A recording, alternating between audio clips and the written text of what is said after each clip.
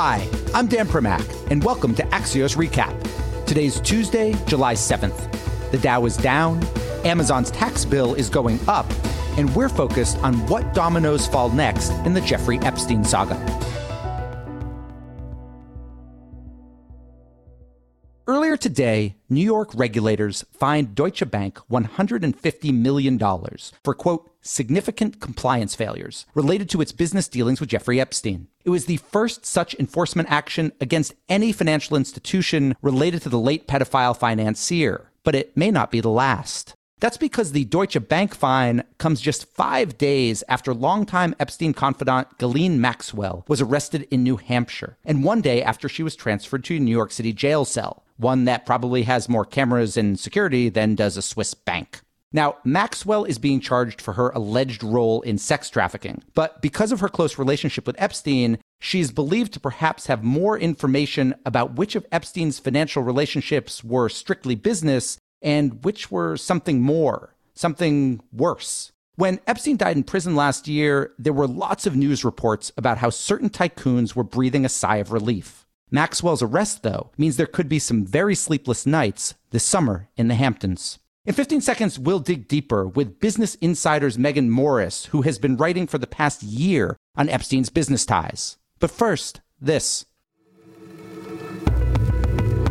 We're joined now by Megan Morris, senior finance reporter for Business Insider. Let's start here. Jeffrey Epstein obviously had lots of connections on Wall Street, both socially and professionally. Is there reason to believe that some of these relationships went beyond seeing somebody at a cocktail party or maybe helping them manage their taxes? We have uncovered in the last year about Jeffrey Epstein's finances suggests that there is a large network of Wall Street folks who were friendly with him, who saw him at his townhouse in New York, who invested alongside him, who took his donations for their charities, and who donated to his foundations as well. There's a very complex network of entities associated with Jeffrey Epstein and Wall Street figures that I'm not sure that anyone has gotten to the root of. But the relationship between Jeffrey and Wall Street is probably more complex than anyone can comprehend. We talk about these Wall Street ties, but that's a banker or a private equity executive. It's never been quite clear what Epstein himself did. He wasn't a stockbroker. He never seemed to make major trades for anybody. He wasn't an official licensed accountant. The reference is always tax strategies. I hate to say it so bluntly, but is this essentially he helped people hide their taxes?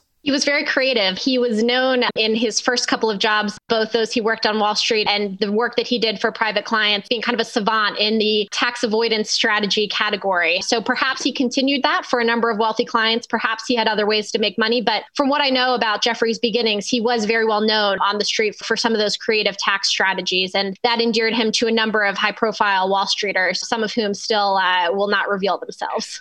Let's talk about what will and won't be revealed. So one of the people you've written about over the last year is Leon Black, who runs Apollo Global Management. And if people don't know, it's one of the largest private equity firms in the world. Leon Black has said that he used Epstein kind of for tax purposes, etc. Obviously, Black donated about $10 million to Epstein's charity after he was arrested and pleaded guilty in Florida to the underage prostitution charges. He's never quite explained why. What, if anything, have you learned in the last year, since Leon himself won't really talk about this? Some of Leon's footprint points to closer ties with Epstein, again, than we'll probably get to the root of. For example, immediately after Epstein was arrested, I realized that he was a director on Leon and his wife's family foundation for a number of years, including through 2012, well after he was in jail on charges, including procuring a minor for prostitution. The Blacks have never really explained this. They said it was a paperwork error. They have not sent me updated paperwork. Have you asked for that paperwork? More than a dozen times, including this year. So I have sent in plenty of inquiries.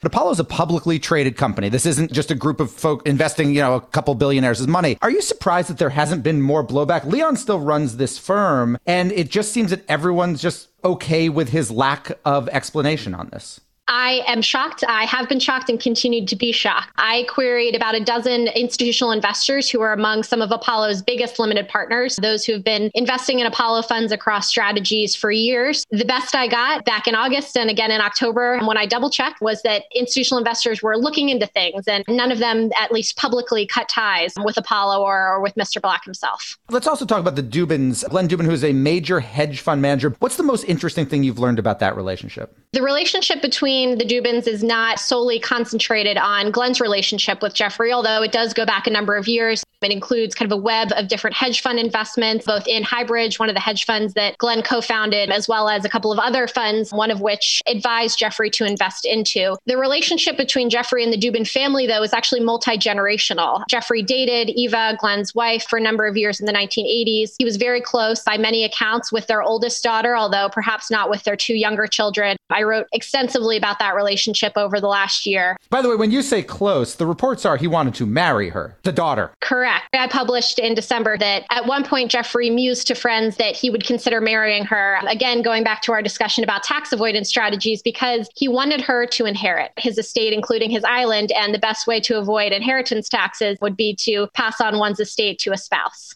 Obviously, the investigations into Epstein, at least the ones we know about, that he was arrested for and Ghislaine Maxwell now invested for, do have to do with sexual assault, rape, etc. Is there any indication that there is an investigation into the financial pieces of this, what Epstein may or may not have done when it comes to taxes, and also if people in this orbit are at all tied into the more serious sex charges? Sure. The Virgin Islands seems to think so. That government is investigating his estate, trying to figure out where the money came from. We don't really have a timeline on when we'll know more. Today's settlement between the U.S. government and Deutsche Bank also seemed to indicate that the federal government has been looking into Epstein's money, not just where he got it from, but also who was managing it, where it was housed, and whose fingerprints were on it. So I expect that we'll see some more, but no timeline yet. You go over to New York City jail and you are in the little room with just the metal table with Ghislaine Maxwell. And you can ask her any one question and she's going to actually answer it truthfully to you. What do you want to know? I would want to know what the most surprising thing to her, a British socialite who grew up around wealth and by all accounts continued to surround herself with it for years, what surprised her the most about Jeffrey Epstein's finances? Megan Morris, thank you so much for joining us. You can read her stuff at Business Insider. There is a ton of it on Epstein and Maxwell and everything else. Thanks again. Thank you. Welcome back. What we're watching today is TikTok. And more specifically, how much longer we'll be able to watch TikTok. Secretary of State Mike Pompeo last night went on to Fox News to talk about the possibility of China's government using local tech companies to do things like spy on U.S. citizens. Here's the exchange with Laura Ingraham, specifically related to TikTok. With respect to Chinese apps on people's cell phones, I can assure you the United States will get this one right too, Laura. I don't want to get out in front of the president, but it's something we're looking at. Would you recommend that people download that app on their phones tonight, tomorrow, anytime currently? Only if you want your private information in the hands of the Chinese Communist Party. For its part, TikTok responded today that the company is led by a recently installed American CEO and that it takes user privacy seriously. The bottom line, it's hard to imagine President Trump would ban such a popular app in an election year. But on the other hand, it's worth remembering that a large percentage of American TikTok users are too young to vote. We're also watching Facebook, which this afternoon met with groups that had organized a massive ad boycott against the social network. Facebook COO Sheryl Sandberg got ahead of the meeting earlier in the day by pledging the company would get, quote, better and faster at removing hate speech, and also insisted the move was not because of financial considerations. And as a special thing for you guys, we'll post a special conversation with the boycott organizers who were on the call. And finally, we're watching Quibi. Well, okay, not really. Basically, it seems no one is watching Quibi, and that's the problem. The short-form streaming app offered free 90-day trial memberships to early users back in April, but the last of those expired this month. Hollywood is paying close attention to what happens next, given estimates that only a measly 1.5 million people signed up for the free service, putting the entire effort's future in doubt.